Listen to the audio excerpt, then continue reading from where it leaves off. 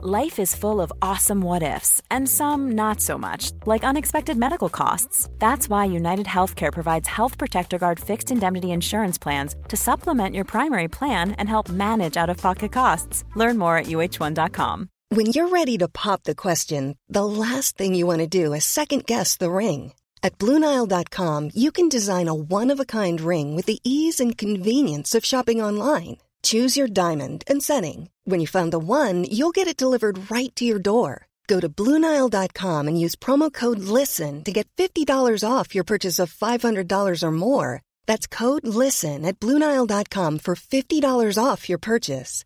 BlueNile.com, code LISTEN.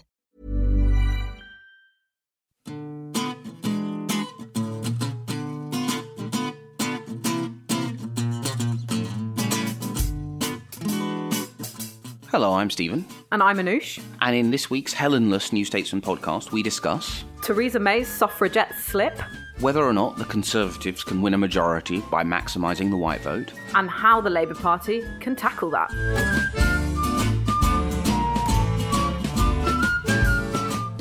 Yes, Helen is away for the next 2 months, so Anoush is stepping into the breach.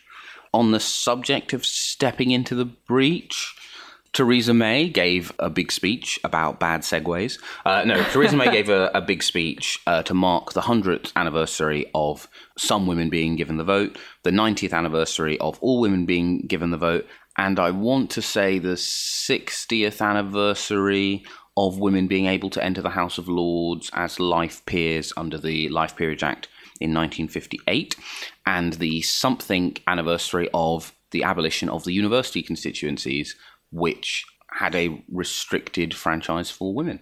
So all of those anniversaries falling in the...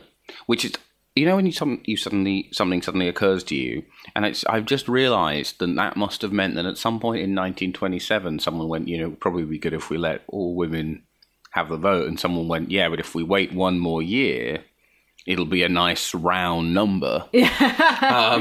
Just logically that... These dates all lining up must have at some point at least influenced the timing of one of them. But anyway, she gave this speech. Yeah, so what was interesting is that this could have been a great moment for Theresa May. She's a female Prime Minister. She's the Tories' second female Prime Minister, which is a much better record than any other party. And she could have used it to sort of champion those credentials and also just tell a good news story. But instead, what did she do? She gave a speech in which she effectively talked about the fact that lots of Labour activists are mean and horrible on Twitter, and then there need to be laws to prevent them doing so. Now, there are kind of a couple of problems. One, as you say, and actually there is the potential for Theresa May to go, I've always been acutely aware, as she has been, of being the only woman of my generation really to make it in the 97 intake. Yeah. As a result of that, I helped found Women to Win. As a result of Women to Win, the following exciting women, and then she could name check some of the women who've come in through Women to Win who she's promoted into the front bench, some of the ones who she has yet to promote, which obviously would have the benefit of reminding Conservative MPs that she can, A, do an optimistic thing, and B, could create a future without her. Yeah, and she could have showed off about all of the talent that she promoted to the front bench in the reshuffle as well. Yeah, and then she could have, because, the lack of the government's majority doesn't mean that the government can't do anything sort of big and radical. It means it can't do things which are right-wing and big and radical, but it could do things which would massively improve Theresa May's standing when people look back. I think voters have made up their mind about her, but I think, if she'd stood up and said domestic violence, an issue she at least used to talk about caring about, this bill that got mothballed because of the snap election, we're going to bring that back. You could have a far-reaching and very positive bill with the support of the other parties quite easily. Instead of, I'd be intrigued to know what you think about this, because I think that the Conservatives will never make any headway on this sort of meme of people affiliated with the Labour Party have behaved badly, while they don't acknowledge the fact that in the last 2 years, we've had 2 acts of political violence, 2 murders influenced by right-wing rhetoric. We've had Thomas Mayer and we've had Darren Osborne sentenced 2 weeks ago for 2 reasons. One, because I think voters kind of screen out attacks on the other side, they just kind of go like, well, yeah, you two up to your old tricks, shouting at each other again. Yeah. And two, because until the Conservatives acknowledge the mote in their own eye, any attack on Labour will be able to go, yeah, I know you are, but what am I? Am I wrong? I think that's right, but I don't think that's their only problem with it. I think it's just so cynical to be drawn to these sort of petty culture wars. I mean, I think Theresa May's speech was sort of just off the back of a few seconds video footage of Jacob Rees-Mogg being mobbed or not being mobbed at a student event. And the fact that they're trying to make Labour sound like the nasty party, like you say, is ironic because the Tories have this long reputation of being the nasty party thanks to Theresa May's own words and also the actions of some of their members. But it's just, it doesn't filter through. I don't think ordinary voters really know what even momentum is, whatever you think of momentum. I don't think they understand about what it means that the rule changes in the Labour Party make members have more power and that this could potentially be nasty for some of their MPs. I don't think anyone's really listening to that. No one sees Labour particularly as the nasty party. They might not like their policies, but they still seem like the softer option, don't they? Yeah, I think that's the thing. It's so hard to convince people of something which fundamentally upends their worldview, which is why all successful politicians, right, you saw this with Cameron and Osborne. You see it with Corbyn, actually, right? He talks about his politics as common sense, right? Even though what Labour want to do is say, look, the economic system is not working, we need a big radical change. The vocabulary they use when they are facing outwards to the country as a whole is of a more gradual vision, because it's really hard to convince people of something which goes against their worldview. And the worldview of most people isn't the Labour Party is like maybe a bit daffy, but its heart is in the right place. Exactly. Now, you can be very angry about that, right? And I'm aware that a lot of Conservatives do feel deeply angry about both the nasty party label and the way they feel Labour gets a free pass for the behaviour of some of its activists. Yeah. I mean, fine. However, sorry, life is tough in the big bad world. You just kind of have to accept where people's opinions are, and you kind of... I'm sure if the Conservatives put all of their energy into the next 5 years to pointing out Labour is mean as well, they may successfully convince voters that both parties are a bit mean. However, my instinct is the inbuilt sense that the Tories are the meaner ones will always mean that no matter how mean people think Labour are, their sense of how mean... Exactly, and also I think that it's a plus for some voters that the Conservatives are the meaner ones. You know, Labour is seen as soft on crime, soft on terrorism, and that kind of thing plays to voters that Conservatives need to keep. So, you know, it's just a losing battle, really, either way. Yeah, I mean, I just think... Yeah, it's kind of like, so today in PMQs, Vicky Ford stood up and they went back onto the kind of, you know, John McDonnell, what he said about Esther McVey. I don't think John McDonnell should have said that about Esther McVey. However, I also think that, particularly in a bad economy, right, then maybe in 2001 you can fight an election solely on the other lot are smelly and mean. But I just don't think the economy in 2022 will be in a position in which people care. And I also just think the problem is it really does look like the Conservatives only care because it's Labour. Exactly. If they were willing to kind of not suspend, it's a bit like the kind of Emma Dent code row. So it is now, as far as I can tell, the official position of the Conservative Party is that describing someone as a token ghetto boy is more offensive than using the N-word. Oh, yeah. Because they only suspended her for 6 months, right? Yeah. Now, that's arguable, I suppose. However... there's just no value to be had. Labour is not invulnerable, right? There's a large number of issues that, were I sitting down and going a list of things I would attack the Labour Party on, where I think there are votes to be won. The third of Labour voters who still say they don't want Corbyn as Prime Minister would make me quite nervous if I were a Labour strategist. Yeah, and the complete mismatch of what the members want from Brexit than the leadership is also something that you could possibly exploit, though that might be quite difficult for the Conservative Party at the moment, considering their position on Brexit. But didn't the last election just prove to us that running a campaign where you're basically putting up more pictures of Diane Abbott and Jeremy Corbyn than your own candidates doesn't work? In these circumstances, it doesn't work. So trying to run a negative campaign. Also, there's not an election soon, so I don't really know why they're in this negative campaign mode as well. So I think negative campaigns can work, provided the negative campaign is sort of drawing attention to a dividing line that you win on or are seen as stronger on. So this thing is maybe over 5 years you can turn are one of the political parties, mean or not, into a salient election-winning issue? Mm-hmm. It feels unlikely to me, but given that we know that the underlying weakness of the Tory party brand, and indeed its strength, as you say, is that they are the mean ones, it doesn't feel to me like that is a valuable fight to have. In some ways, the Tory campaign in 2015, yes, it had some positive policies that did things for, middle-class people, right? However, it had an essentially negative thing of like the SNP are coming and they're going to boss Ed Miliband around and then take your house. Yeah. But it was a negative that accentuated their positive, which is that their Prime Minister designate was considered more plausible than Labour's. Whereas Corbyn is going to be seen as less mean than the Conservative candidate for Prime Minister will be.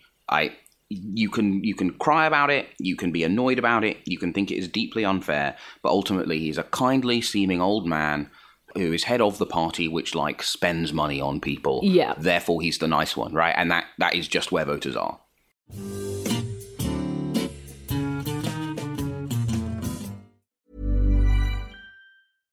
Hi, I'm Daniel, founder of Pretty Litter. Cats and cat owners deserve better than any old-fashioned litter. That's why I teamed up with scientists and veterinarians to create Pretty Litter. Its innovative crystal formula has superior odor control and weighs up to 80% less than clay litter. Pretty Litter even monitors health by changing colors to help detect early signs of potential illness. It's the world's smartest kitty litter.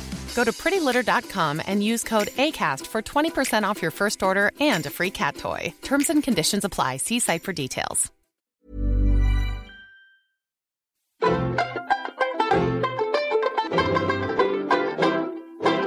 Hi, I'm Anna. And I'm Caroline. And together we host the New Statesman's pop culture podcast, Seriously. Every Tuesday, we look at 3 bits of pop culture, one brand new, one slightly less new, and one from way back, and analyse them in lots of depth for our listeners. It could be anything: film, TV, music, games, books, web series. We believe everything is worth taking seriously. If you would like to know why the Emoji Movie was so bad and what's gone wrong with the Bake Off since it moved to Channel 4, but you're also interested in 1940s movies and high-concept electronic music, this is the podcast for you. To subscribe, search SRSLY in iTunes or any other podcast app, or visit seriouslypod.com for more details.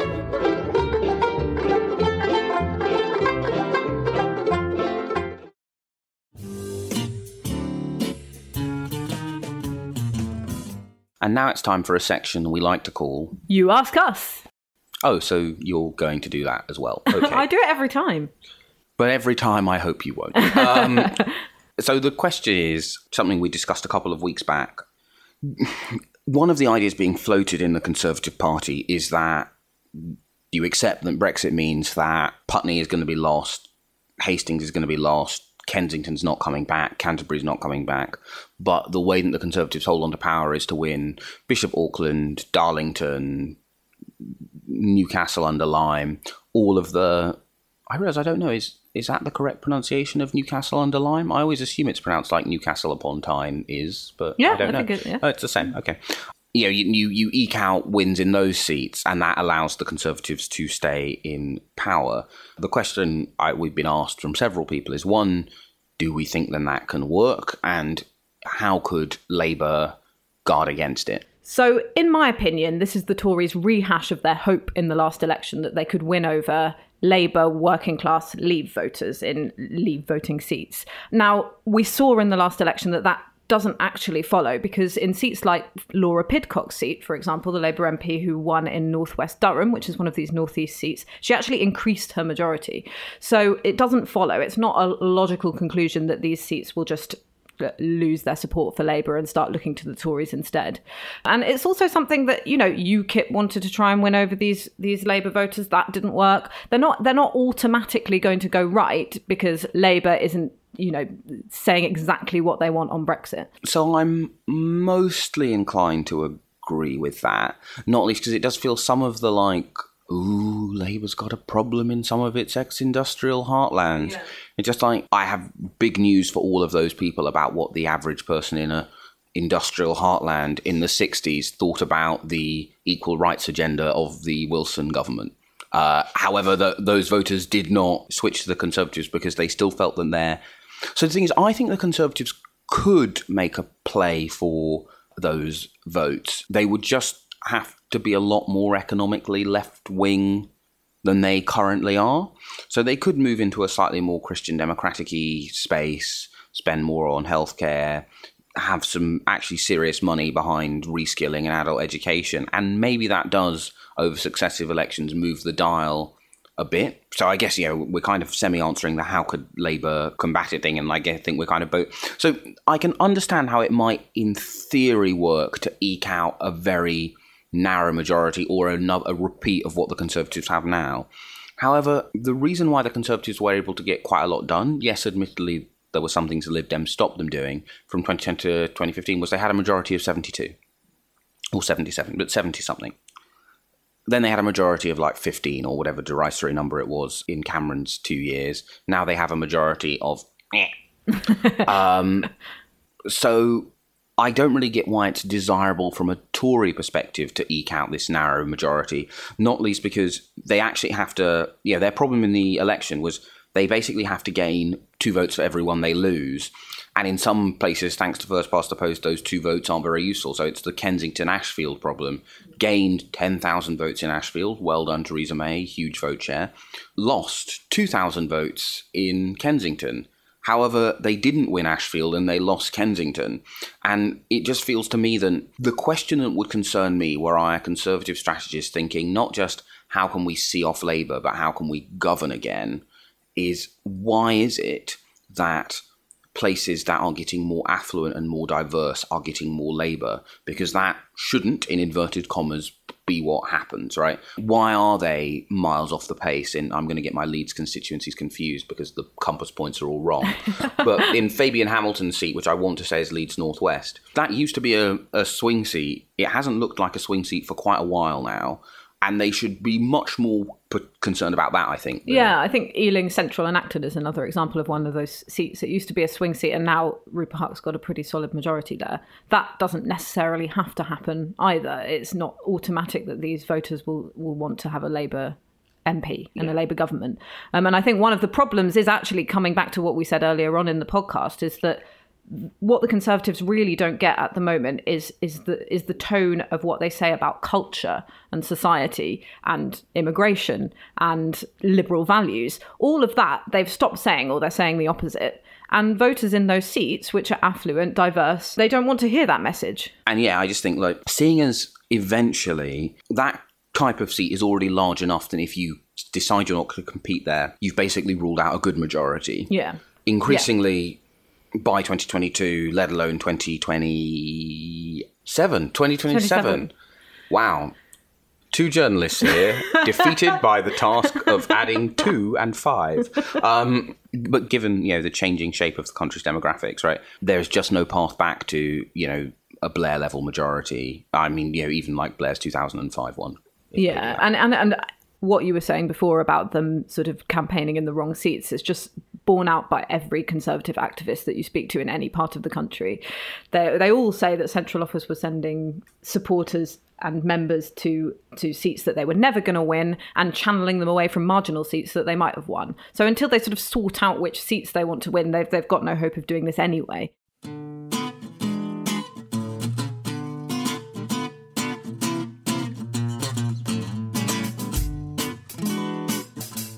You've been listening to the New Statesman podcast with me, Stephen Bush, and Anoosh Shakelian. It's recorded by India Bork and produced by Caroline Crampton. Our music is Devil by the Devil, licensed under Creative Commons. If you enjoyed this New Statesman podcast, why not check out The Back Half, which tackles high culture, or Seriously, which tackles pop culture, or Skylines, in which John shouts at clouds.